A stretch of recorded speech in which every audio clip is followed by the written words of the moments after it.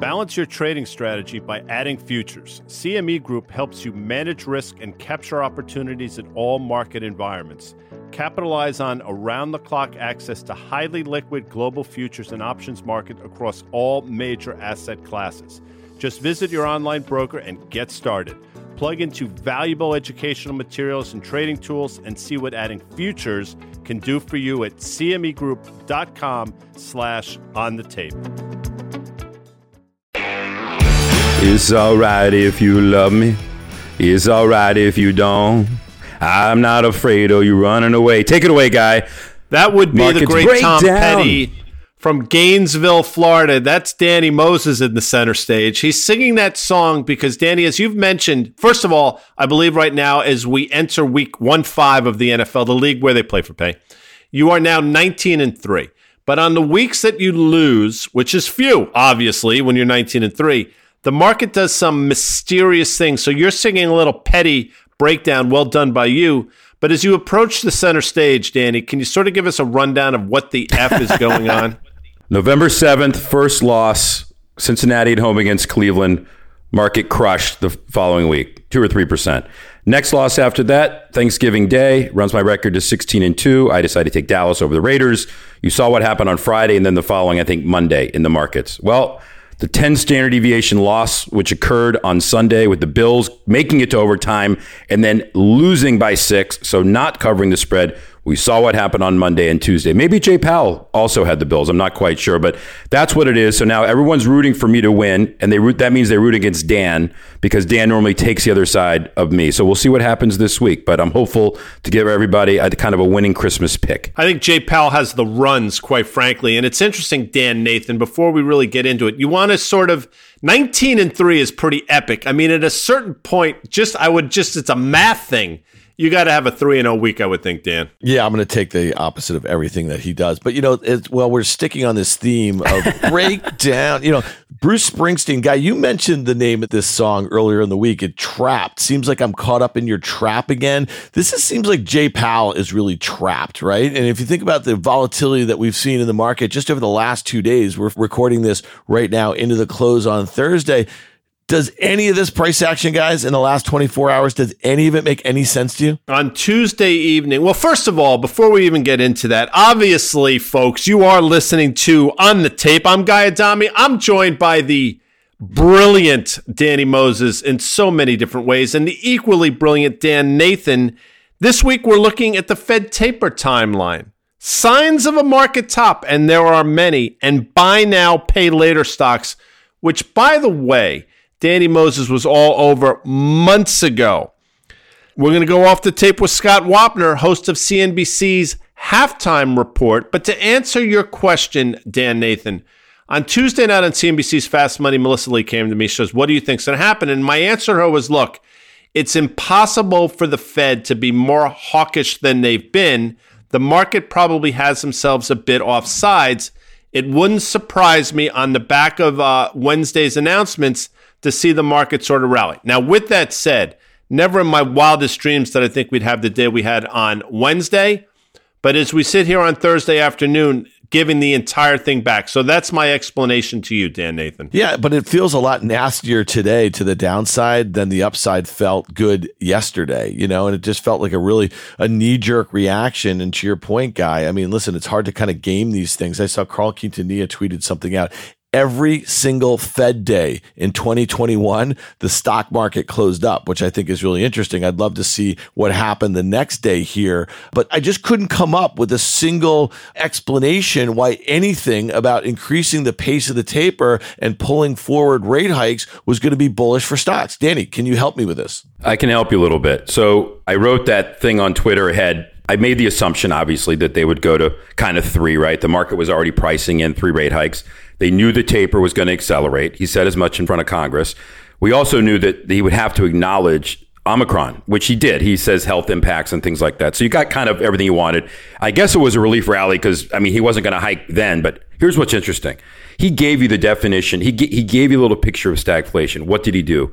He took up, not that I believe or think they're getting any of the numbers right. He took his inflation expectations up, which is backwards looking, in 2021 from 4.2 to 5.3. Well, we knew it was going up because they were behind the curve. He took his growth assumptions down from 5.9 to 5.5, which is interesting. In 2022, his inflation expectations are 2.6%. And the growth is 4. And in 2023, the growth is 2.2, down from 2.5. Here's what's interesting. Go to the Fed Fund futures, just being a geek for a second. Interestingly enough, and Dan, this has been your fear all along, people are assuming that if they go 3 times, the economy is going to slow a lot. What is it telling us? If you go back and look at just one day ago on CME Fed Fund futures and last week on CME, there was a greater chance of 4, 5, 6 hikes over the next year. I don't think anyone believed they would happen, but that's what it was monitoring, and now it's gone pretty much. Those are being pulled in. So I think the market is telling us right now, Fed's going to go, they're going to finish the taper no matter what. Whether they start raising rates is a different story. But I think we're facing an expensive market rolling into 22, a non-dovish have your back Fed, although they could switch at any point. And like I said before, the fear that growth is going too slow, which means the market's overvalued. So a lot was going on yesterday. And I was going to say before today, like I thought didn't think the market would do this today, but I was going to tell people, use the next few weeks to clean up your portfolio. And I keep hearing about people making tax decisions. Don't let taxes be the driver of selling securities, because guess what? A 25% down move, you just voided any reasoning for the taxes. So that's always not a great reason for behavior in the market. So I was going to pitch those two. Dan, Nathan, some of the things that you've talked about is the beneath the surface, under the hood, as it were. The market's been showing all kinds of warning signs. And now finally, maybe the broader market is catching up. But to Danny's point, some of these stocks are down anywhere literally from 35 to 70%. And we're not talking about biotech stocks or penny stocks. We're talking about some major corporations that have really been under pressure.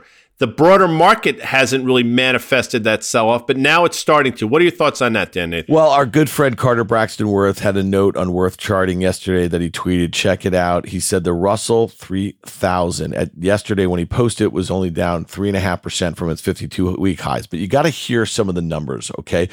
2288. 76% of those stocks were down more than 10% from its highs, okay? 1884, 63% were down 15%. I'm just going to accelerate this. 1068 were down more than 30%. 913 were down more than 35%. 793, that's 26.5%. We're down more than 40%, and 559 stocks in the Russell 3000 were down about 18.5% from its highs, or about 50%. That is just astounding. And so, listen, we're not your fancy hedge fund manager. We're not your mutual fund portfolio manager. We're not your broker or anything like that. Why do we talk about this stuff? Because we're charged at looking at stocks, at sectors, at broad markets. So you guys might think that we've been just kind of squawking about all this crap for months. But listen, the stock market, for all intents and purposes, has crashed, other than 10 or 15 names that has kept it levitating. And when you look at the price action that we're seeing right now, and I get it, Apple went up 20% in a straight line in 2 months. But to see that stock off of a nearly $3 trillion market cap today for no reason, down 4.25%, you better take notice. That's what I'm saying. I agree with that. And by the way, Amazon hasn't traded particularly well since their earnings release. Obviously, we're starting to give it up in Tesla. And one thing I've said for a while, Danny Moses, and kudos to one of the guys who was in that movie with you. Wasn't Michael Burry in that movie with you, the big Short? See, I didn't do it that time, Danny Moses. He was. Well, I mentioned that because it was over the summer when he came out with some of his notes on the ARK ETF and Tesla. And I got to tell you something, he would be the first person to say he's typically very early. But in terms of that, his timing could not have been better, Danny Moses. Yeah, what's the symbol on that Tesla again? Is it TSLA? I'm not quite sure what it is. Listen, I've said all along, it is the meme stock. I will know that the market's going to have its big downdraft when that thing starts to crack. And it is starting to crack. It could save itself and recover. But to Dan's point, the top 10 stocks have been accounting for the majority, obviously, the gains. And if those things start falling, look out, because you're not buying the other names really aren't quality. There's no fundamental reason to start scooping up some of these other kind of meme names, right? But the big guys, some of them have fundamental reasons to buy at certain levels, but they're not here. So if the momentum leaves the big boys, we're really in trouble here. So Tesla's got its own issues. Tesla hasn't traded on fundamentals for a very long time. It trades on, future belief on what they can be. The technology company, all things to everybody, autonomous driving, all these things. And, what's interesting about stocks is once they start to shake out and go down, it makes everybody take a sobering look at what they own. And when you really piece names like Tesla out, you're like, why do I own this again? Oh, Elon Musk is a genius. Oh, okay. That's not enough. Whether you think he's a genius or not, that's not enough. So I think we're starting to get down to this really, again, this is 2000. This is 2000 again, Dan. It really feels the same. Yeah, but Danny, I think what's interesting about what you just said, it was like the OG meme stock, especially when it was sub $100 billion market cap, right? Do you remember all the comparisons? It's got a bigger market cap than Ford, and then it had a bigger market cap than Ford and GM combined. When you get to $1 trillion, and we've only seen, 7 stocks globally that have ever done that, I just think the rules change. And I'll say this, fundamentals are starting to matter a little bit. I'm seeing investors shooting first, asking questions later. 2 weeks ago, I think we talked about it on the pod when Salesforce.com had just come off an all-time high. They reported earnings, something in the guidance people didn't like. It was down 10% the next day. It's down, I think, about 17 or so percent from that all-time high made last month. Today, Adobe down 10%. Good quarter, bad guide. That stock's down 17%. So when you start seeing that sort of price action where a month or two ago, people didn't worry about a stock trading at 20 times sales with a $275 billion market cap. And now they start to, this is the sort of price action that the sort of sentiment in the market that has the potential to really steamroll. Adobe is a $260 billion company. That's not insignificant. This was a $700 stock in the middle of November. To Dan's point, it is now trading in the mid 560s. That is an extraordinary move for a company of that size. And we're mentioning it again, not because it's some penny stock or biotech stock. This is a major corporation that has fallen victim to exactly that. When valuations matter and when people actually start looking at fundamentals, this is what happened. And again, the fact that the S&P 500 has not figured that out yet, well, I don't know if that's a good thing or a bad thing. I think I know. I think it's a really bad thing, but we'll let the market decide, Danny Moses. Listen, I don't know anything about this stuff, but there's another kind of virus that's out there also that could be having an impact a little bit on some of these tech names. And I'm not even going to pretend to understand it, but it's a Log4j. And what it is, it's, Whoa. It's a what? A Log4j. A critical flaw in a widely used software has cybersecurity experts raising alarms. And this is from Jen Easterly, the head of Department of Homeland Security, Cybersecurity and Infrastructure Security, the CISA, called it, quote, one of the most serious flaws I've seen in my career. A growing set of hackers are actively attempting to exploit the vulnerability, and there's no patch for it. And so, again, I don't know what's going to happen with this thing, but throw that into the mix. And I just think that's a whole nother element, certainly in certain tech names for sure. So yeah, well, that's a virus, honestly, that, the markets don't really take too much notice to. But I think the markets are also weighing this Omicron. Listen, a couple weeks ago, I would have been fading it like crazy. But I'm telling you, I was out with some people last night having drinks, and they were going to get ready to go to some Christmas parties that got canceled, literally got canceled an hour and a half before. So that's sweeping kind of New York City. They're having breakouts in different restaurants. Schools are closing. There's that sort of sentiment. I thought we were kind of behind. I think that's probably weighing a little bit. And especially when you go back to, the epicenter of this pandemic was really New York City. It's also the financial capital of the world, that sort of thing. I think in the beginning, back in 2020, I think that sort of psychology really worked its way through the institutional investor set. And maybe that's doing it again this time. And Dan, it's a great point, and I think we can tie a bow on kind of the Fed here with this. Everyone knows it's not a demand problem, it's a supply problem. The Fed can't do anything right now. Even if you said, the economy is slowing, what are they going to do? They're going to exacerbate supply chain issues, they'll exacerbate inflation. That's the problem. And I think that's part of the reason that the market's down is not only does the Fed tapering and, quote, maybe not have your back, what does having your back even mean at this point? So I think that's what is being a little bit, drawn into the market as well. What's interesting, real quick, Dan, Nathan, we saw some retail sales numbers out this week that were disastrous. Now, I mentioned that only because here's my question to Dan, Nathan. It's a bit of a rhetorical question, and because I think I know what you're going to say, but did Jay Powell, everybody says nobody rings the bell at the top or the bottom, and I get it, and it's a fun thing to say, but did he ring the bell when he basically came out and said, we're going to retire the term transitory? Because I got to tell you something. Ever since then, Some of these numbers, my sense is, were on the other side of something, and maybe they, in fact, did ring the bell, and maybe he did get squeezed in terms of what inflation was doing to him. Guy, 100%. When I tell you this, I mean, literally, he said uncle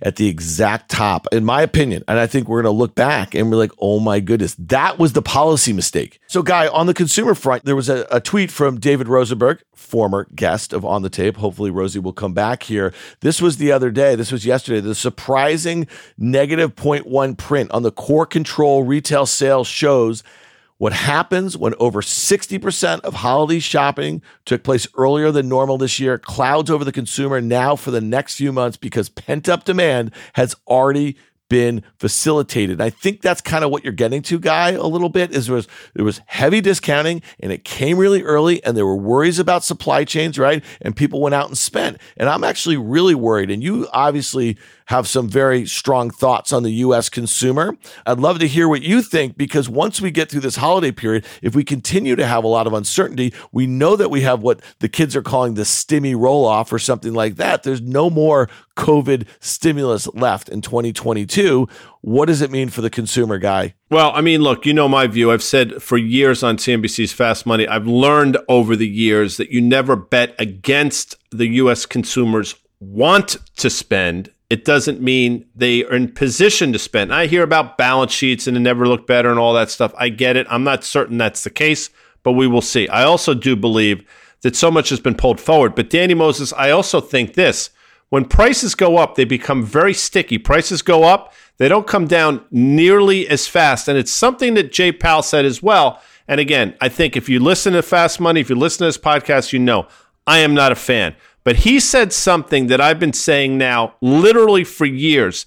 They have inflation in all the wrong places, and there's zero they can do about it. And I think they're figuring that now, which is the reason why they're going forth with doubling the taper and talking about rate hikes and those things, because quite frankly, they have all the air cover they need to sort of back away from that position. Like I said a few minutes ago, Powell took their growth assumptions down in 2021, right? He's taking his numbers growth down and tapering quicker. That sends a wrong signal. He's been wrong for the last year. He's been wrong. I don't expect him to get any of this stuff right either. I don't know how it's going to pan out, but I can tell you there's going to be a lot of volatility in 2022. You have to know what he's thinking, whether you think he's right or wrong. I just leave it at that. And one has to wonder, just in terms of, there are, again, we talked about ringing the bell and signs of tops. Well, here's a few. Elon Musk, as we know, big fan of Danny Moses, named Time's 2021 Person of the Year.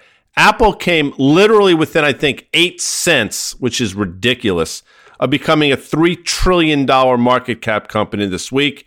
Oh, by the way, again, not to cast aspersions, Kathy Wood, but that ARK ETF is now flirting with $90. And if Tesla trades below 900, which I happen to think that it will, one has to wonder how low that's going to get, Dan Nathan. So the signs are there. And again, the S&P 500 is still within earshot of an all-time high, but everything else is giving up, including, by the way, the IWM that you had a great call in, Dan Nathan, as did Carter Braxton Worth. It's funny, Guy, you mentioned Elon Musk being made the Person of the Year, and I think there's a lot of really good arguments for that. I mean, he has transcended auto manufacturing. He's transcended CEO. He had a company that's worth over $1 trillion at its highs that was worth $70 billion, I think, 18 months ago. He's sending rockets up to the space station. He wants to go to Mars. I mean, that makes perfect sense. The only thing I'll tell you is if you guys recall in 1999 when Jeff Bezos, the CEO, founder of Amazon, was anointed Time's Person of the Year, the stock spent the next couple of years losing close to 90% of its value. I'm not saying that's going to happen with Tesla. So it says a little bit about the zeitgeist that, this moment that we're in where it seems that markets are sport, markets are entertainment, it's just pop culture, that sort of thing. And that's probably not a great thing when you're thinking about it from, a valuation standpoint. There's so much enthusiasm about these people, about these stories. Sometimes people can't see the forest for the trees. So as I think you probably know, one of my favorite movies, one of the most quotable movies of all time is obviously the great Wall Street. And one of the characters in that movie was Lou Manheim, Danny Moses. And why, Danny Moses, am I mentioning Lou Manheim quickly? Just give me a quick answer because I have more to go here. But I like you.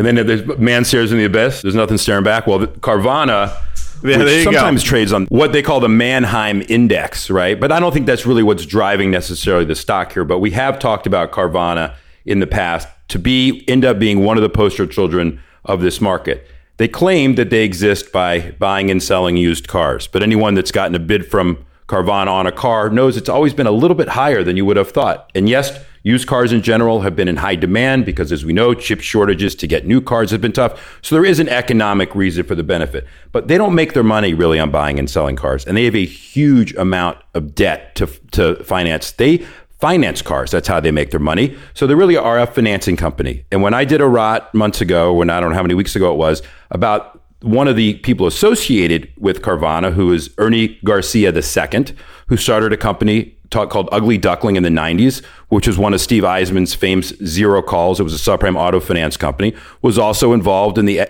S&L crisis. He was convicted of doing stuff bad there. Not a good guy. Well, he runs the auto finance unit Drive Time, which buys basically all the loans from Carvana, all the auto loans that they make, whatever. I'm not going to get into all that plumbing. Well, remember what we said? He was selling stock every day, Ernie Garcia II. He still hasn't sold a share in like 4 months or three or 4 months. People believe there's an SEC investigation going on. I'm not saying that there is. There might be. But they have a securitization in the market right now. What does that mean? They're trying to raise debt in the market to fund their operations. But I think people are concerned, why haven't they raised equity? Well, maybe there's something going on with the SEC. So perfect storm for them. Throw them the top that funding costs have moved a little bit higher as the 2-year yields have moved higher, as we've talked. And it's a perfect storm. And I think a lot of the people that were infatuated with the business model are now getting out, seeing that it's vulnerable. That's it on that name. But certainly piercing through 200 today. Great movie, by the way, Perfect Storm, along with the movie Wall Street. Just for context, I think it was on August 10th of this year, Carvana, symbol there is CVNA, made an all-time high of $376.83. It is currently now either side of $200. Dan, that is a 47% move. Again, not an insignificant company. It's a $35 billion company. Again, getting back to some of the things we said earlier, the moves to the downside in many of these names has been, and I'm going to use this word, I'm choosing to use this word, Dan Nathan, historic. Yeah, and listen, I think that you're going to hear this a lot, and Guy, you hate to hear it. It's a stock picker's market. It's a market of stocks. AutoNation is a stock that we were using it as a comparison to Carvana from a valuation standpoint, and despite obviously far less growth, but this stock's down only 10%. And it kind of reflects some of those kind of fundamentals that you're talking about in the used car market. But then to Danny's point, there just seems to be something else going on with that Carvana. So, like some people like to say, there's always a bull market somewhere, right, Guy? I've heard that before. There's also this thing out there, which it's ridiculous that now in 2021, almost 2022, something that's as old as time is all of a sudden this groundbreaking phenomena. It's called buy now, pay later. It should be called buy now, maybe never pay again, because that's what's going on. And for you listeners of On the Tape, you will know once again that Danny Moses has been talking about this since the summer. So knock yourself out, Danny Moses, because buy now, pay later is under the microscope. Yeah, these are the Sears layaway plans from, when you were shopping at Sears, Guy, long time ago. That's all it is. This shouldn't be a surprise. People in Congress have been calling for oversight on this buy now, pay later. And what we said from the outset is this is not a financial tech industry. These are just lenders. And the state of California classified these businesses as such months ago and called them actually loans, which opened up Pandora's box for the Consumer Financial Protection Bureau to have oversight on them. And for everyone who doesn't remember what the CFPB was, it was started by Liz Warren after the financial crisis under Obama in 2011 and basically got shut down when Trump took over. So they went after payday lenders at the time. They went after those for-profit colleges, right, that showed no ability for these students to ever pay back those loans, yet they were using federal money to do it. So it's out there actually to protect the consumer. So people can be upset about regulation. But let me give you guys this stat. Do you know that 43% of people that have used buy now, pay later have actually not paid at least once in the last 2 years, right? And what the CFPB is concerned about is it's a soft credit pull to get approval. It happens in seconds at point of sale. You make like a quick decision to buy something, but it has no proof. Can these people afford to pay it back? And so they normally pay it back over 4 payments or 6 payments over 2 to 3 months. What's happening now is you're starting to see defaults tick up. You're starting to see late payment fees, which is CFPB hates. And that's what they want to monitor companies from charging the consumer. And they're just trying to protect the consumer right now. So you're seeing names like Affirm get hit here. PayPal, obviously, that's not their core business, but they're obviously part of that as well. So you're starting to see this. I think it was getting out there. Like I said, this isn't new, but it's another industry. And Washington is starting to show its claws, right? You got DOJ coming after short sellers. You got the SEC wanting hedge funds to not be able to use swaps anymore, like Archegos did, to not disclose their large positions because they want to make sure the market runs a little more healthy. So we get little more and little more of this stuff. And I got to tell you guys, if the market keeps selling off, there'll be a lot more industries that people look at. I know we talked about this a little bit because it looked like there was like a barrage of deals. Remember when Square's getting hit today too, because I think the number was $29 billion are trying to buy Afterpay, or they still are trying to buy Afterpay. So that's a BNPL. We know that PayPal, I think, maybe made an acquisition in Japan in the space.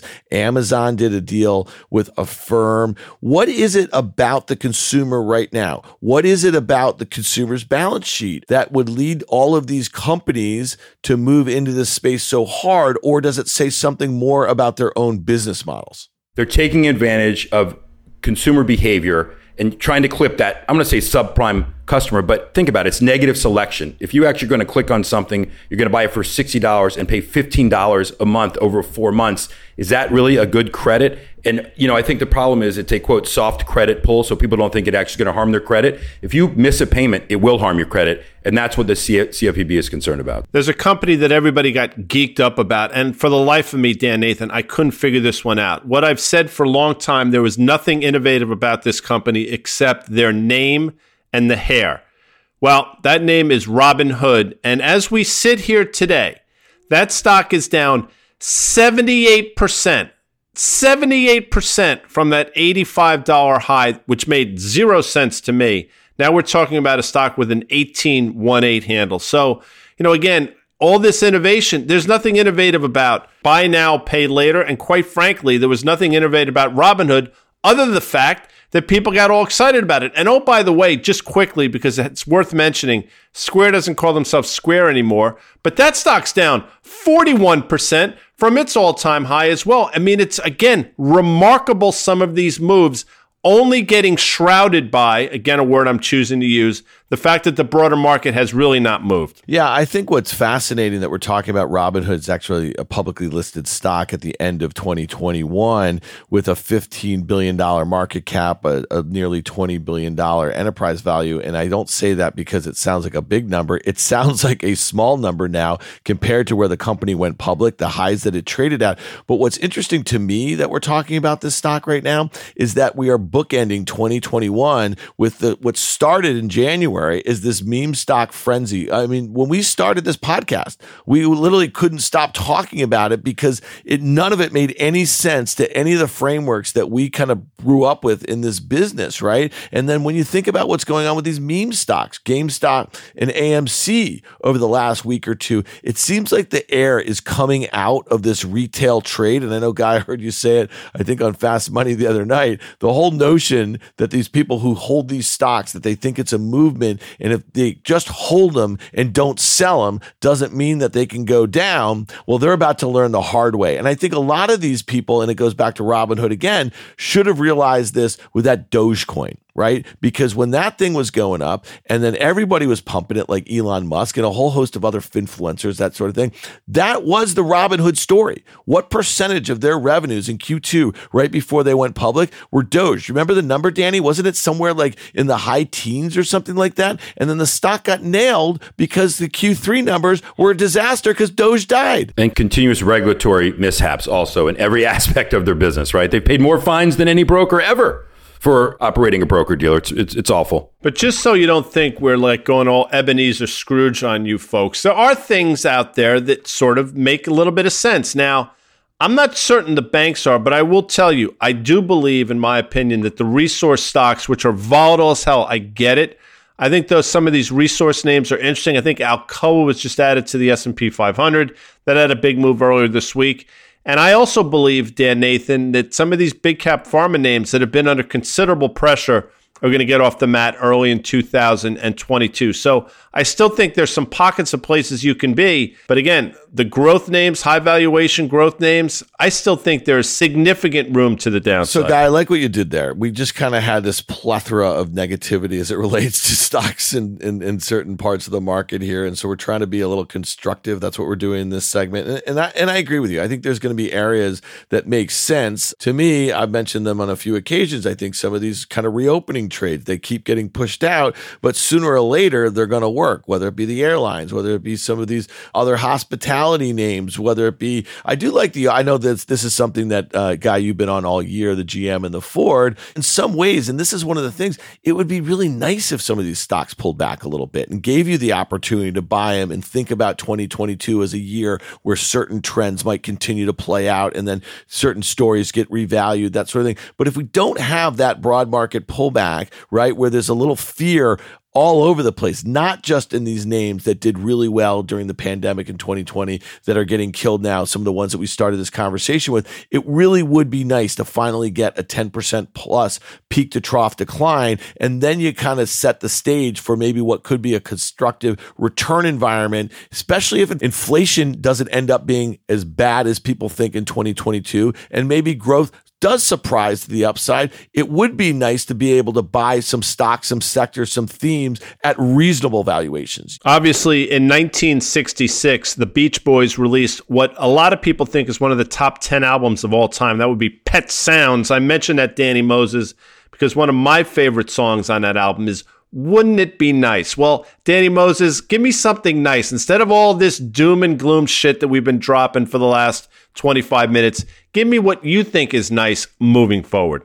Being long puts, does that count as a long? No, that does not count. That does not count. Okay. Growth to value, right? We're starting to see value outperform growth. And I think this gamification experiment on the Coinbase and the DraftKings and Robinhood, I think people need to take a step back and stop trying to make so much money in such a short period of time and buy companies that have quality. There's something called the dogs of the Dow, right? The highest dividend stocks are in the Dow Industrials. Normally, dividend-paying stocks are measured against 10-year yields. I'm a believer that 10-year yields aren't going to go up a lot because I don't think that they can. So good cash flowing companies that have high dividends, this is where I would go. And there are funds that are built around that. Maybe there's a return here to active money management. Maybe you can find a value fund that's actively managed, that has a great track record. Go out and look for it.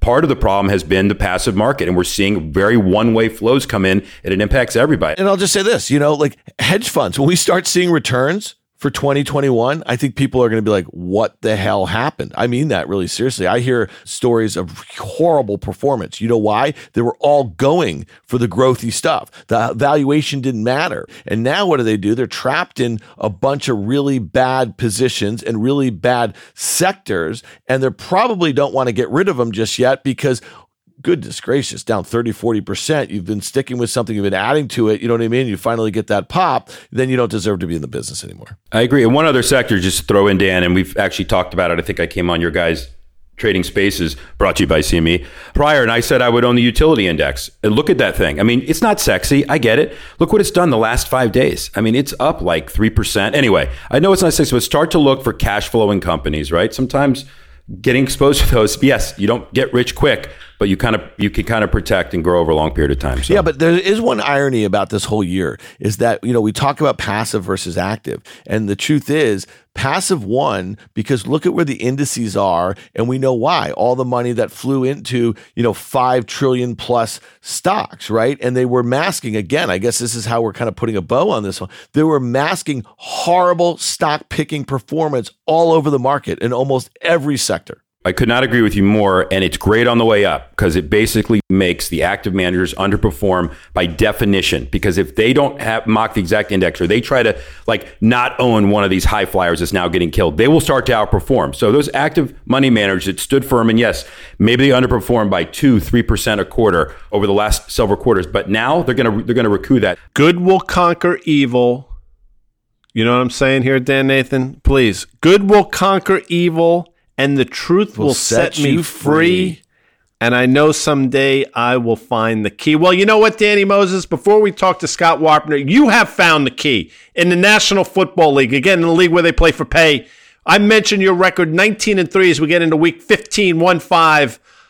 Please, Danny Moses, help a brother out here. Give me your pick or multiple picks for week 1-5. Just one pick this week, given the 100 COVID cases. Who knows if anybody takes the field this week.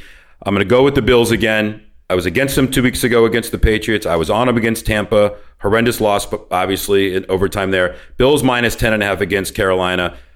Christian McCaffrey is out. It's a must-win for the Bills. It's going to be cold and windy up there in Buffalo. I'll take them all day long, laying the 10.5. The other game that's intriguing that I just don't want to pick. Go ahead, Dan. You're not going to like it, Danny, but I'm with you on that pick there, buddy. I'm not going to take the other side of that. We're going to have to find something off-chain, if you will, for me to try to work back my 45 hunch that I'm out to you. And I think you did say I have until the Super Bowl before I have to kind of pay up. You can have as long as you want, Dan. I'll put you on a buy now, pay later program. That's fine. We'll talk. Yeah, do that. Fair enough. Right. When we come back, the three of us will speak with the great Scott Wapner of the CNBC Halftime Report.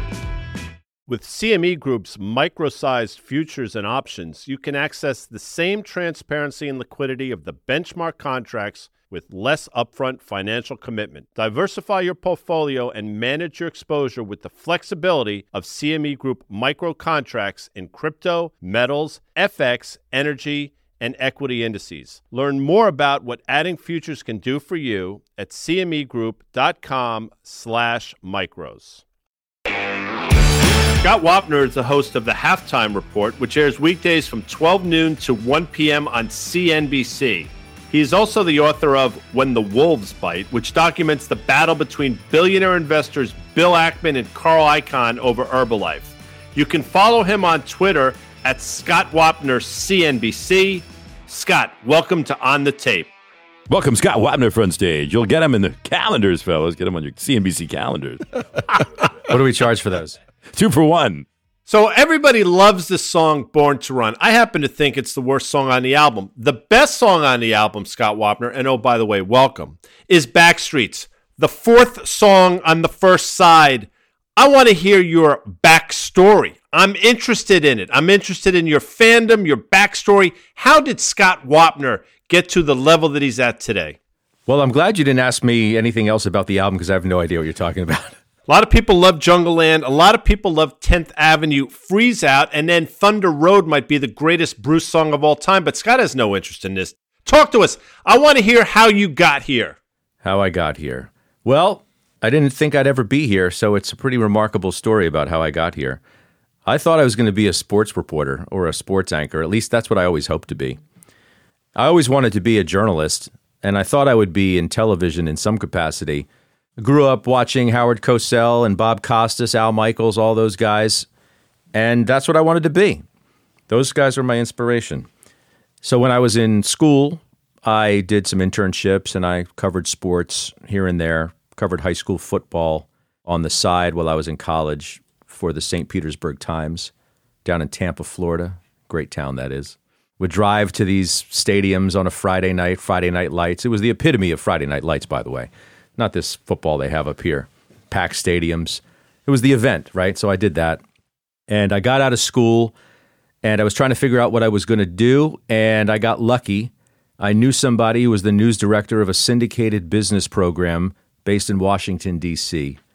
So I went back home to Maryland. I took that job, and it was an entry-level gig doing pretty much everything except for snaking the toilet at the end of the night. Although, if it was part of the requirements, I probably would have done it at that point. So I did that, and I learned the ground-up business. I got on the air a little bit. And then I got a job in New York as a reporter for a feed service. And I put together a tape. I got an agent, and I got unbelievably lucky and got the biggest break of my life. I got a job offer down in Dallas, Texas, for the Fox affiliate in Dallas. I had never done a live shot in my life. I had never been on live television in any capacity, and Dallas was such a burgeoning business town. Mark Cuban was coming of age, if you will. So they wanted to expand their business coverage. You had a lot of Fortune 500 companies down there. So I went down there to be their franchise business reporter, and it was like boot camp. It was like television grad school. Live shots, screwed up live shots, one after the other, walk through the newsroom at the end of the night with your tail between your legs, like you don't know what you're doing. And I spent 2 years down there, and I figured out the business, and I figured out what I was doing, and I got lucky again. I wanted to move back to New York, and I got hired by CNBC to be a correspondent on the Wall Street Journal report with the fabulous and great anchor, the iconic business anchor, Consuelo Mack. And I started there. I worked there for about a year, and then I got hired, if you want to call it that, at regular CNBC.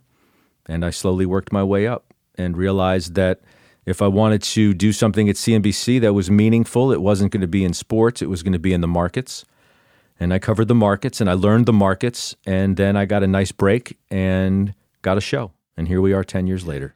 It's interesting because you and I, Matt Scott, I think it was easily 10 years ago, you were filling in every once in a while in Options Action. That was my show that was on at 11:30 Friday nights back then. And it did work its way up a little bit. But you and I became fast friends. And one of the things I think is really interesting is that you've had a decade go by. The Halftime Report, which is your show, is a decade old, which is pretty amazing. I mean, Guy Adami often says on this show, I think Danny gets a little sick of it, if we make it till January, Fast Money is going to be 15 years old. It's pretty astounding to have these sorts of run.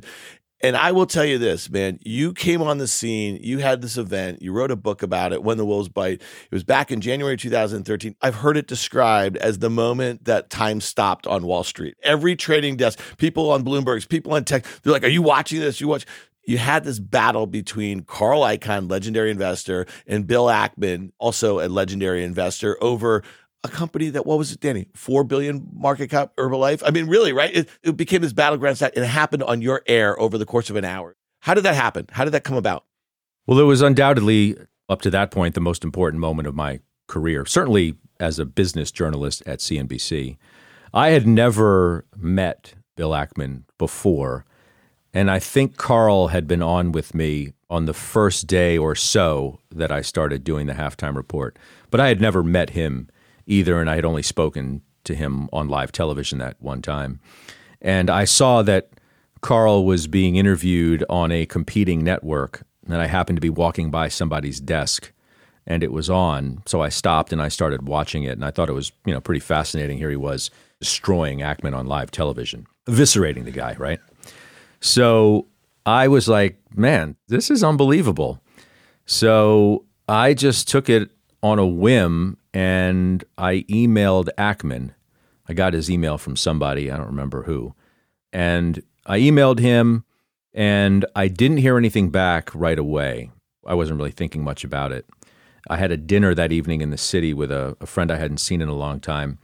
And I was sitting in the lounge of a hotel where the restaurant was, waiting for my friend to arrive. And Ackman responded to my email. He said, I'm going to send you a statement. So I responded, hey, great. That's awesome. I'm going to get a statement, let the network know I'm going to get a statement from Ackman about what Icahn had said about him earlier in the afternoon. It was a few hours prior to that. And then I asked Bill, hey, why don't you just come on tomorrow and respond? And he said, okay, I'll do it. So I was like, wow, okay, that's awesome. I go to have my dinner. My friend arrives. I go sit down at the restaurant. Phone rings. It's Ackman. I have to excuse myself, go out to the lobby. We're talking about the logistics for the next day. So we take care of that. I go back and sit down. Phone rings again. It's Ackman on the phone again. Excuse myself, go back out to the lobby of the hotel. He's like, you know what? I'll do it some other time. I'm not going to come on. It'll just be a sideshow, but I promise you I'll come on some other time. I'm like, hey, it's all good. No problem. Go back, sit at the dinner with my friend, continue the conversation. A few minutes later, the phone rings. It's Bill Ackman. Excuse myself. I go back out to the lobby. He's like, you know what? Bleep it. I'll do it. So I was like, all right, we're good? Like, are we actually doing this now? Because I really want to have dinner with my friend. I hadn't seen him in a long time. Right? I haven't even had time for the conversation yet. So Ackman was locked in, and one of our producers let Icahn know that Ackman was going to come on to respond, that he may want to watch whatever he says. So we're at the stock exchange doing my show where I normally don't do it, but we were down there that day for whatever logistical reason brought us down there. So we're doing the show. I start out with Ackman. I'm doing my thing. They tell me in my ear that Icahn had called in to the control room and he would come on. So in the midst of the conversation with Bill, I think I said this on live television, something to the effect of, they tell me that Icahn is on the phone and that he wants to respond to you. We can bring him in right now and we can do this on live television. I may have only given them that one option, even though it sounded like I was giving him two. So I think Bill felt like, well, at that point, it'd be kind of hard to say no. So we brought Icahn in and all hell broke loose. Just as a little background real quickly for the listener who's maybe not familiar with what happened is that Bill Ackman had a very high profile short call on this stock called Herbalife. And it was high short interest. Again, it wasn't a huge market cap. It was a multi-level marketing company. And Carl Icahn took the opposite side of it and very vocally. He said, we think this is a good investment. And so the stock was crazy volatile. It was in Bill Ackman's face. And to your point, so you had seen Icahn on another network talking some smack about Ackman. And then here we are. You had Ackman on, Carl calls in, and then what happens? Well, I just felt like that was an opportunity to make something happen, which is why I reached out to Bill. It was an opportunity for a moment, which is rare. You only get so many opportunities to have a real moment in television. So, okay, they start going at it, and I'm just trying to stay out of the way. Just try to sort of guide each person, try and get what I need to out of each one, and try and make it some semblance of a coherent conversation rather than just, one insult after the other. But it sort of became one insult after the other and me kind of staying out of the way until I tried to prod Icahn to admit or reveal more about his Herbalife trade, which he hadn't really done so to that point, to which he got mad at me and said the producer told him he could come on and talk about whatever he wanted to talk about. He was never coming on my show ever again. He said, Max Myers said I could say whatever I want. May have put an expletive in there along the way, or two. And so it ended eventually. We went about 26 minutes or 20 minutes or something like that, uninterrupted.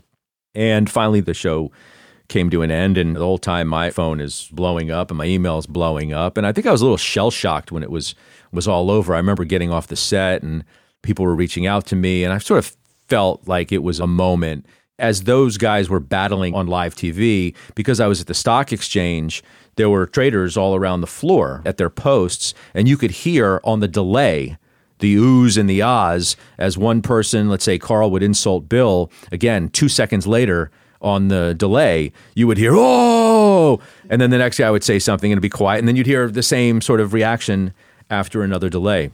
So it ended, and it was one of those moments. Did you even care about the bullet points related to the short and the bullet points related to the long thesis or the short thesis? Or are you just playing literally intermediary and just hearing both sides? Did you have a personal opinion on that? No, the story was too new for me to even have had a moment to research the fundamental case from each side. I didn't know much about Herbalife from a hole in the wall, if anything. I mean, the story was so new at that point. Bill had recently had, I think it was before Christmas, late or mid-December, he had revealed this short, and Icahn happened to hear about it, and they had had a long history. This doesn't happen without the history between the two. It wasn't like Icahn was an innocent bystander and happened to see that Bill was so publicly short in the magnitude that he was. 20% of his fund is a large position. I don't need to tell you. So they had a history of 10 years prior. There was a deal that had gone bad and they had a lawsuit against each other. So there's already a lot of animus there. And it festers throughout the years. And I think Icahn had sort of waited for the opportunity to try and get Bill back. And this was the moment that Bill walked right into without really realizing it. It's funny. I feel like today, modern times, 8 years later, we have this going on mostly on the internet, Wall Street Bets, Reddit. You have people that are vocally long something going after, quote, a short seller. And what's interesting about how that played out was Ackman presented his thesis and Icahn talked about his. I think Icahn cared more that Ackman might be wrong short term than he was any concerned about long term FTC issues or were they doing anything like marketing illegally. And he exposed himself, Ackman. And then once the street knows that, if you're kind of short that stock, we weren't short at the stock at the time, but just goes to show once you're out there, you unveil that. Sometimes it can really backfire against you. And Carl Icahn would be the guy there. I'm guessing if Herbalife wanted money on their balance sheet, wanted to issue debt, he'd be more than happy to buy it just to prove his point and then let ego get in the way of fundamentals, and that's the danger. And you deal with egos a lot, not just with Ackman and Icahn. And I admire what you do, because there'll probably be times where I would be jumping off of the set that you do when you have people on. So my question to you, how do you balance that and maintain equilibrium without getting emotional, which you tend not to do? Once in a while you'll get a little heated, it seems like. But how do you do that and just hear both sides of the story? I mean, I think that's what I'm paid to do. I think that's what the job, frankly, is not to let your emotion get in the way. Or I kept telling myself as that whole thing was unfolding, don't make yourself part of the story. Don't get all blustery and the story ends up more about you, and you take away from the substance of the battle is really what it became. I just tried to remind myself of that, but I was just so in the moment, and I really wanted to hear what they had to say and just listen to their argument. I mean, I knew enough to sit back and let it breathe. The substance and the style of our show at that point was we had the ability to do a little longer breath interviews. So I had that on my side. I had the producers in the booth on my side, so to speak. I think we were all in sort of simpatico of what we had fallen into and just sort of let it breathe. As I said before, these moments are rare. When you have one, you want to let it go. They just don't happen that often. And in a case like that, frankly, I just don't think it'll ever happen again. I mean, I think the reaction to that by many of Bill and Carl's contemporaries was one of, wow, that was amazing, and holy crap, we all look bad as a result of two big hedge fund managers going on live television and yelling and insulting each other about a specific position, which is why you really haven't had anything like that since. And I just think the characters that were involved were so unique in the industry and to one another. There was that backstory, as I said, that you're just not going to find that again, regardless of what the story is. I just think times are different. So, Scott, I'm going to ask you a question. I want you to think about it, because then I'm going to ask Danny a question. So the question to you is that you can ponder who plays Scott Wapner in the movie. Think about that for a second. And Danny, the backstory to the backstory is, you probably remember, Carl Icahn was on the other side of one of these. I think it was 2002, 2003 with Conseco. He was short that, and Irwin Jacobs, who some of you folks might know, he actually went and took a full-page ad, I think, in the Wall Street Journal, telling people, do not lend your shares out for the short sellers. So Carl actually got squeezed, and I think he learned his lesson then, Danny Moses. But now, Scott, please, who plays Scott Wapner in the movie? I was going to say, I don't know, Ryan Reynolds, he's a cool dude. Go with him. Maybe we could do a gin and vodka taste-off, and you could be the judge of that and get Ryan Reynolds invited. Exactly. Scott, one of the things I think is pretty fascinating, listen, you wrote the book on it, and I remember thinking at the time, okay, maybe it's going to be a short. You went into the backstory. You just mentioned the backstory about these two guys. That was really fascinating. Anyone who has not read this book and you're interested in these sorts of situations, When the Wolves Bite was fascinating. And I do hope they make a movie out of it someday. Well, you're nice to say that. They both have such colorful backstories. It was interesting to look into each person's life to try and understand how they got to where they are now. One came from a little more means than the other. Carl was an entirely self-made guy. Bill was a brilliant person. It's no accident that Bill Ackman is where he is, and it wasn't by being born on third base either. He's one of the sharpest guys that I've ever met. He's a very polarizing individual, so there are people who certainly have opinions on either side of him, but you can't take away his intellect in any stretch. And he had made some incredible trades throughout his career to become the iconic person that he is before the Herbalife thing. It's an interesting dynamic in the psyche and the world of trading that you guys understand better than me. You guys have been in the game, and in some respects still are in the game. It's a real lesson into the emotion of trading. You can have such conviction about a position that you put on, whether it's the so-called big short or anything else. But the moment that the rules of the game change, you need to be nimble and smart enough and humble enough to admit it and move on. And I think in this respect, and in maybe another respect or two, I'm not sure that Ackman in that moment was able to identify that. And then the tidal wave had already started rolling over, and it was hard to get out of the way, if not impossible at that point. You know, the halftime report, as Dan mentioned, 10 years old, and it's must-watch TV, absolutely. And one of the many wonderful things about it is so many different voices each day, and you get to navigate and talk about and foster those relationships. What have you found to be the most challenging aspect of that show? Because you're dealing with a lot of personalities, a lot of egos, a lot of people. How do you navigate that show, and how do you keep it as tight as it is? Well, I think you have to understand what you're dealing with going in. Right? You're going to have strong opinions, like you said, and the show is really about, just as your show is, it's about the people who are on the show. The viewer, I think, wants to hear the conversation. They enjoy the camaraderie that all of you have and my panel has, and they want ideas. And at the end of the day, whatever I have to do to foster a good conversation, to spotlight the camaraderie that everybody has, to make it entertaining, and then to try and get as many ideas as I possibly can, while at the same time scrutinizing those ideas in my own way or making people go a little bit further than their comfort zone. I think that's the ethos of what we try and do every day, at least the way that I think about what I'm trying to get out of every broadcast. How can I come up with what I think is going to be a good conversation to keep people engaged? How can I have people debate each other without getting nasty with one another? And I think that speaks to the camaraderie that you build as a team, or my investment committee, as I call them. And then how can you get critical ideas out of people and then push them to really defend their ideas, to distill the most important and interesting points down so that the viewer leaves fully understanding why somebody pitched a specific idea that they did, rather than just saying the name of a ticker and what have you.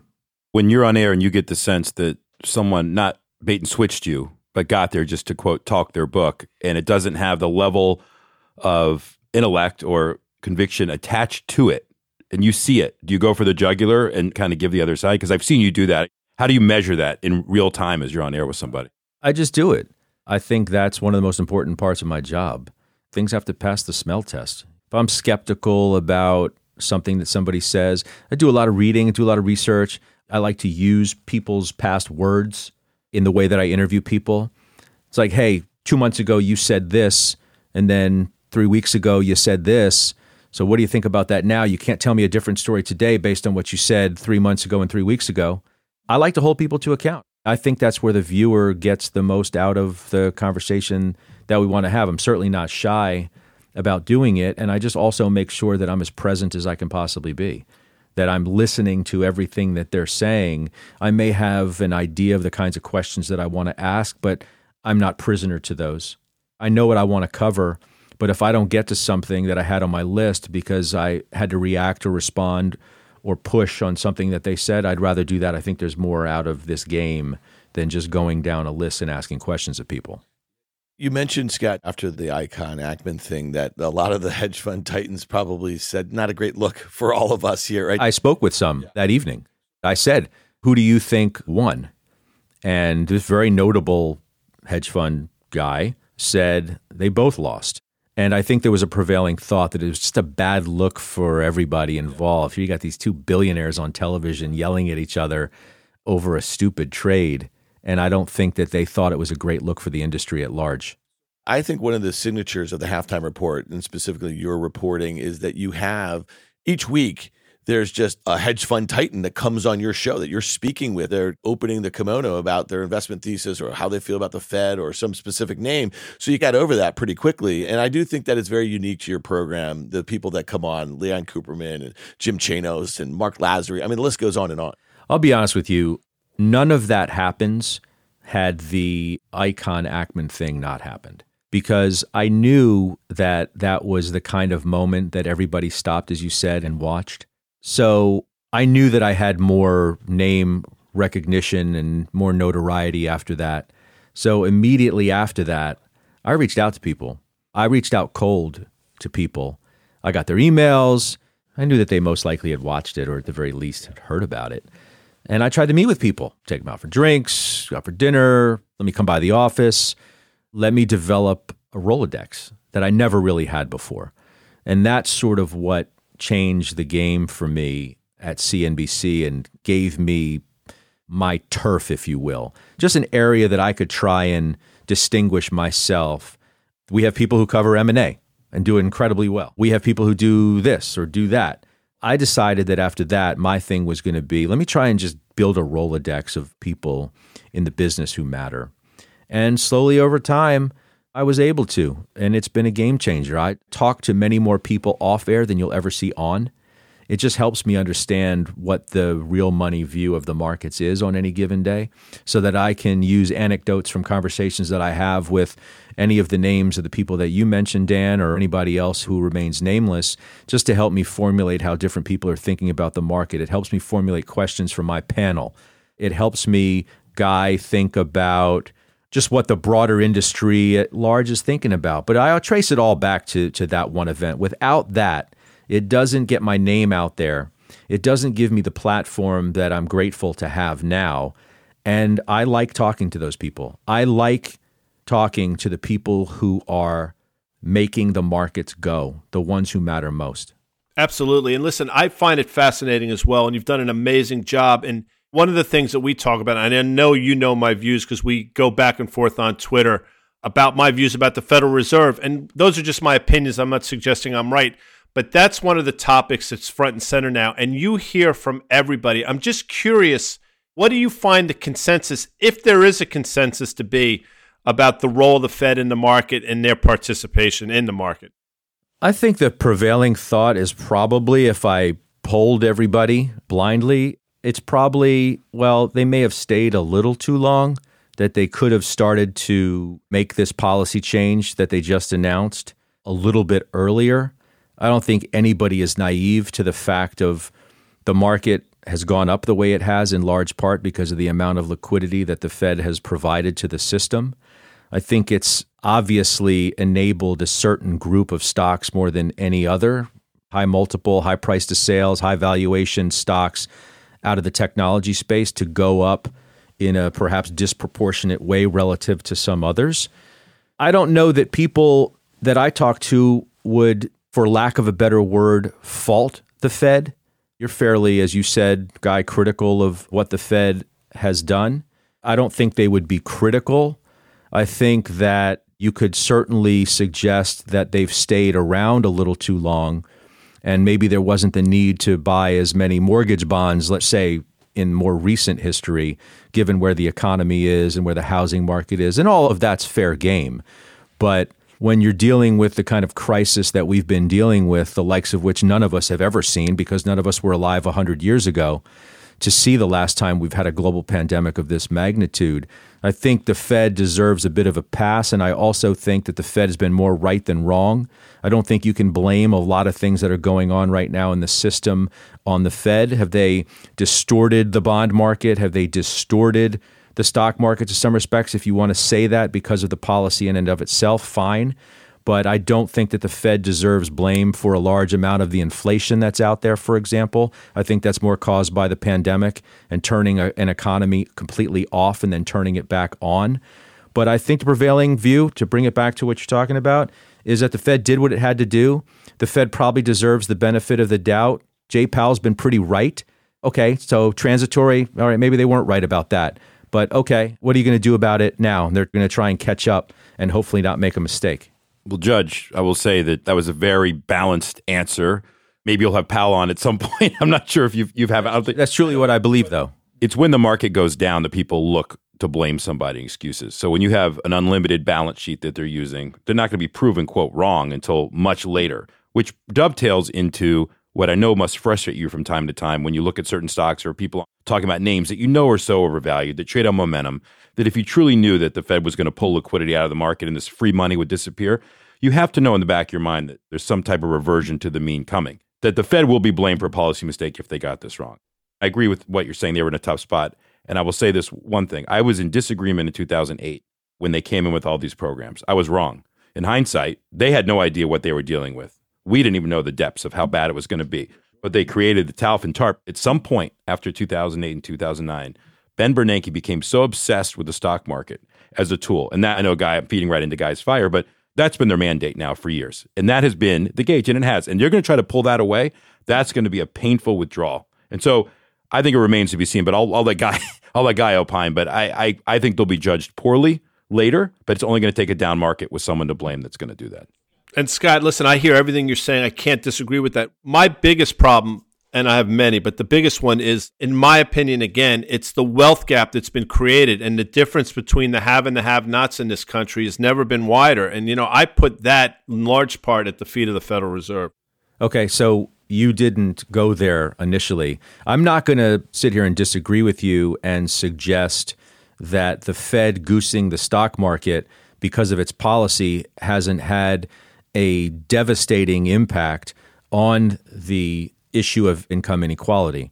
Based on the percentage of people in this country who own the majority of stocks relative to others, it's undeniable that Fed policy has helped the stock market and its incredible gains in this unprecedented bull market.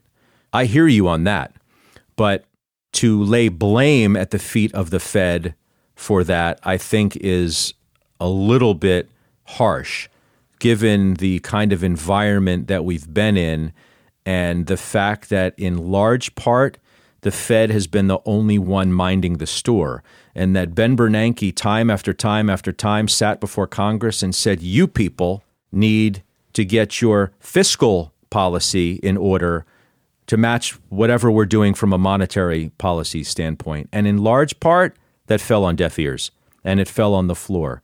So the Fed was left as the last resort, if you will, to come in and try and save the system. Now, obviously, we've printed a hell of a lot of money to deal with the fallout of the pandemic. So certainly lawmakers arrived when they absolutely had to. But I just think to put all of that at the feet of the Fed, I think that is an unintended consequence of the Fed policy of the last 13 years rather than a method of the Fed policy. I just simply see it that way. All right, let's pivot for a second here because Scott and I had this really funny night. It was about 7 or 8 years ago, sharing a bottle of scotch. And I had my buddy Iggy with me. And we're just kind of laying back after a day of skiing. And I don't even know how we got to this topic. But Scott busts out that he has this collection of signed Sports Illustrated covers by almost every major super athlete of the 80s and possibly early 90s. And my buddy Iggy and I are sitting here listening to this. And we're like, what? Do you have him? Yeah. And he's got a story with all of them, too. You got to tell Danny and Guy, and you got to tell our listener. We talked about this for hours, and I bug the shit out of you all the time. Now I'm bugging the shit out of our listener. You got to hear this story about how you got into this in the 80s when you were in high school and some of the memorabilia that you picked up over the years. So I mentioned to you at the outset how I grew up a sports nut, and I always thought I was going to do that. I happened to meet a couple of guys through my tennis travails. When I was younger, I really wanted to be a professional tennis player. I think I had some pipe dreams that one day that was actually going to happen. I guess thankfully I was wrong because I love what I do now. I met these two guys on the tennis court, and they lived in my neighborhood, and we were friends. We played every day. And one of them maybe was my age, and he had an older brother who I think was already in college.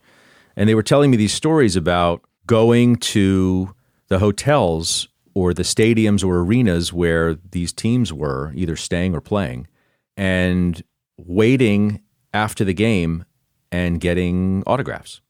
And they were telling me story after story about these big-name athletes that they had gotten them to sign their. I don't even think they were bringing anything really remarkable, like a piece of paper or whatever. So they offered to let me come along. And I had a big collection of Sports Illustrateds at that time. My grandmother had gotten me a subscription years prior, and I saved all of them. I just loved the old SI covers, and I loved reading the old magazines. Where Are They Now? Stuff where you see the great athlete of today when he was a kid in high school, he's throwing like 90 miles an hour and was a stud back then, was going to be a superstar. So I go, and I can't remember what my first experience was. One of the first was the New Jersey Generals of the USFL were playing at Byrd Stadium, where the University of Maryland football team plays. So I go with these guys, and I've got my stuff with me. And somehow they know where they're coming out and when. And we're just standing there. It's like shooting fish in a barrel.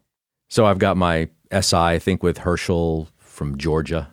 And I think I have Flutie from, I can't remember if I got Flutie to sign the SI from the Boston College, Miami Miracle, or just a piece of paper. And I got that signed. I was like, man, this is pretty cool. So that morphed into going down, let's say, when the Lakers came to town. So I figured out where the hotel was, where the Lakers would stay when they came to play the Washington Bullets. And we would go and we would sit in the lobby. And these were different times. Security never said a word. They let you walk right in. We'd be sitting there like 2 or 3 schmoes in the lobby of a very nice hotel in Crystal City, Virginia. I can't remember the name of the hotel, but I remember literally sitting in the hotel and waiting for the Lakers to come back after they had played the Bullets. And in comes Magic Johnson in his fur coat. And we're like, holy, whatever. One by one, Lakers come in. Magic signs my Sports Illustrated. I probably had like 2 or 3, signs them all. Byron Scott, I get Worthy to sign, I think, a cover from when he was at North Carolina. And Kareem comes in. And Kareem, at that point, was notoriously a little bit difficult, I think is fair to say. And he said no. So we're like, whatever. You just move on. I had these books of blank pages with me, too. Get literally like the whole team. A.C. Green, Byron Scott, Michael Cooper, Pat Riley. So we just like wash, rinse, repeat. Look at the schedule. It became, whose cover do you have? What game's coming up? And who can you get? And it was Gretzky, and it was Lemieux, and it was Dr. J, and Michael Jordan, and Karl Malone, and Charles Barkley, and every major, for the most part, NBA player of the 80s go down to football team hotels. San Francisco 49ers come in, Jerry Rice, Joe Montana, Steve Young, Giants, Lawrence Taylor. It was literally like shooting fish in a barrel. I have these pennants, those felt pennants that I still have hanging up in a room in my house. Signed pennant from the Bulls, signed pennant from the Edmonton Oilers, Gretzky, Yari Curry, Paul Coffey. I could go down the list of all these guys. The Atlanta Hawks, Dominique, Willis Reed, I think was the coach at that point, have him on there. From one sport to the next, and I was able to amass a pretty fun and interesting collection at a time where it was just different. Could you imagine? You could do nothing like that today. We used to drive up to the old Capitol Center in Landover, Maryland, and we'd time it so that we'd get there. Remember, we didn't go to the games. We didn't have any money to go to the games. We would drive to the parking lot, and we'd get there 15 to 20 minutes before the game ended. We'd park, and we'd walk down the ramp where the bus was parked. No one would say anything to you. We'd literally stand outside the door of the bus and wait for the guys to come out after the game. You were the only ones there. And what are they going to say? No. And one of the best stories I have, and it sort of speaks to the kind of guy that Magic Johnson is. I go down to the hotel, and I've got my pennant, trying to get all the Lakers on it. Because I didn't really have anything else at that point. It was like Sports Illustrateds and pennants. I think now, well, oh man, if I only had basketballs to get signed by all these teams, I'd have a museum in my house. But again, we didn't have the money to buy $50 basketballs for each team back then. I was only in high school.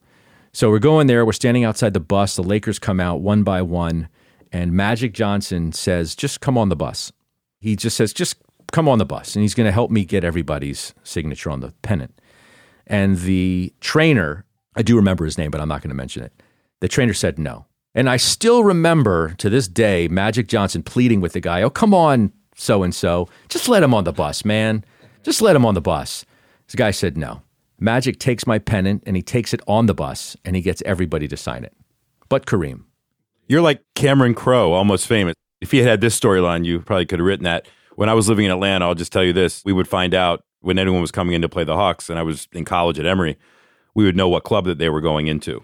I wouldn't tell you what type of club it was. There was all kinds of fun clubs in Atlanta at the time. And so we would show up there about 2 hours early during the game. And we would tell the bouncer, no, we're with the traveling team. We're with the Bulls. They want us to come ahead and kind of scout out things, whatever. But as soon as those players came in, we knew we were outed. We had to get the hell out of there. But we'd hang out with them for like 5 or 10 minutes and run around. But, something like that. We don't have enough time to hear all the. There's great stories behind a lot of pennants and a lot of this stuff. And Dan, you could NFT this stuff for him. I've been telling him I think he should write a book. He already wrote a book about a battle on Wall Street that happened on his show. I'd love to hear these stories. There's an OJ story. There's an MJ story. I've heard them all. I heard them over a bottle of Oban 14. I'll tell you about the OJ story because that's public. I wrote about it in Medium a few years ago. So these guys, this was early in the autograph hunt. We go down to the Watergate Hotel. Most people know the Watergate as an office building. Well, there's a hotel there as well. And the Monday Night Football crew, of which OJ was a part of at the time, was staying there. These guys that I mentioned at the outset who got me into this somehow knew that. I have absolutely no idea how. So we're going to go down there. My friend and I actually have tickets to the Monday Night Football game that night against the St. Louis Cardinals. We're too young to drive ourselves. Neither one of our parents are going to let us.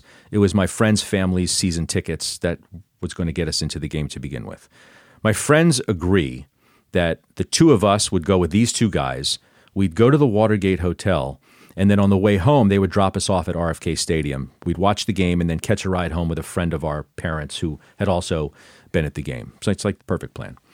So OJ comes out, and I can't remember. Frank Gifford may have been on the team too, because I remember getting his autograph that night too. He may have been on the broadcast team. So they come out. OJ signs our autographs. He gets in his limousine, and there's like a little circular driveway in front of the Watergate. He's pulling out of the Watergate. He goes out. He comes right back in, like he forgot something. He gets out, and he runs into the hotel, and he comes back, and I don't know what got into me. I said, OJ, can we have a ride to the game? And he said, sure, get in. So my friend and I get in the limousine, one on each side of OJ. And I don't know, it was like a 15-minute ride, 10, 15-minute ride to RFK from there, not very far at all. And we're sitting there, I think, in complete disbelief for like 90% of it. Like, duh, like what the hell are you going to say to Juice at that point? This is pre everything, obviously. And he's having small talk with us the whole time. And we get to RFK Stadium, and we pull up to the VIP entrance, and we get out, and these guys are all snapping their pictures, photographers. And we're like, oh my God, this is like unbelievable. Run in to the stadium. Obviously, we thank OJ. We run into the stadium, payphones at that point, and we call our parents. We tell them what just happened. And then the murders happen in June of 94. And I'm like, oh my God, this is crazy. I can't believe I was in a limousine with this guy way back when. And it just sort of brought everything back. And then there was the ESPN docuseries a few years ago, a 5 or 6 part series about OJ. And then I wrote about this and I posted it on Medium. Crazy story. That is crazy. Was it cold out that night? Just curious. I don't remember. I don't know if he was wearing gloves. Oh, stop. So listen, Scott, we could do this for hours, and I'm sure Dan has already done it. There's always somebody that you didn't get that you say, shit, I wish I got him or her in terms of the autographs and stuff. Who is your Moby Dick?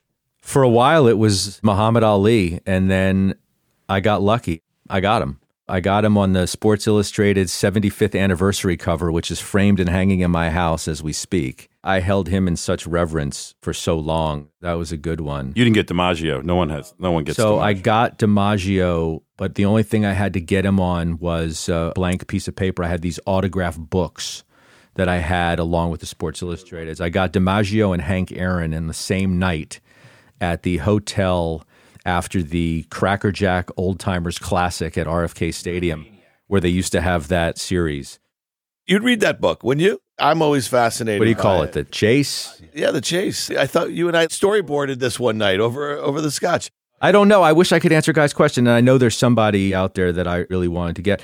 For a while it was Kareem, and I finally got him, and I got him on like a 1967 Sports Illustrated when he was playing for UCLA as Lou Alcindor. You know what I don't have?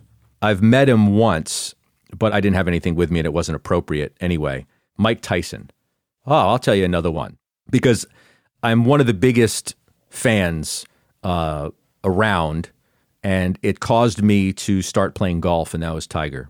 And I've interviewed Tiger many times, and I just didn't feel it was appropriate. And I'm like, well, should I have done it? After he won the Masters in 97, I got the iconic cover, right? I mean, it's such an iconic moment, and I cleared my schedule on Sundays if Tiger was in the hunt. And I'd sit there and I'd watch it. I'm a big fan of that guy, the way he plays golf. And I'd never got that. So I know you're a huge hockey fan, and I know Dan, his eyes are rolling in the back of his head, but For me, it would have been like a Gordie Howe, a Bobby Orr. But one of the great Sports Illustrated covers I remember as a kid was Bobby Carpenter. I was always fascinated by such a young person being on the cover of Sports Illustrated. Well, he played for your Washington Caps. Did you get that one? I did, and it was a cover that said the can't miss kid. I still remember it. That was the caption on it. Guess what? He missed. He missed. He was a Ranger, too, by the way, as you know. He was good, though. I think he was the first American-born player to score 50 goals. Yeah, but he did not. I know Dan is like, oh, stop. But he definitely did not have the career that, when you read that article back then, you thought he was the next coming. I don't know if you heard me. I said I did get Gordie Howe, by the way. Of course you did. Sweet cover. I got Gretzky on a really early cover, too. You'd love it. When he was an Oiler? Yeah. Actually, I posted it, I think, the other day when Rex Chapman was asking for people to post sports magazine covers. I posted a montage of 4 covers that I had. I think I posted that one. I can't remember. Super 70 Sports Guy, probably one of the best follows on all of Twitter. It's like literally he's tapped into our brains for whatever reason. Guy and I get asked this question all the time because we don't work for CNBC. We are contributors. Guy has been there, 37 years you've been on there, Eric Guy? It'll be 38 years in February. I was afraid that I was going to misspeak earlier when I said none of us have been around since the other pandemic, but I thought I was too cliche to say except for Guy. Guy traded through the 1918 pandemic. No, but the people that we've met a lot, and I know you'd probably answer the question the same way, but you are truly one of these people that we've just enjoyed working with, become friends with. We learn from your insight, the tenacity that you have about doing your job. It shows every day on the Halftime Report. So Guy and I really appreciate you coming on here. Danny, who you've gotten to know through us over the course of this year, I know that you've always been one of his faves too. So for us, it's really an honor to have you come on the tape. We hope you'll come back and listen, write that book, man. Just have your own podcast about it. You could do a 30-minute episode every week for years on that stuff. I do have some good stories. I left a good one out. I just didn't want to drop that one right now, but thank you guys for having me. I'm grateful for what I get to do every day. I couldn't be happier. I love going to work every day. I really do. Well, it shows, man, and it's been our pleasure to work with you over the years. Thanks again to our presenting sponsors, CME Group, iConnections, and FactSet. If you like what you heard, make sure you hit follow and leave us a review. It helps other people find the show, and we also want to hear from you. Email us at contact@riskreversal.com. Derivatives are not suitable for all investors and involve the risk of losing more than the amount originally deposited and any profit you might have made. This communication is not a recommendation or offer to buy, sell, or retain any specific investment or service.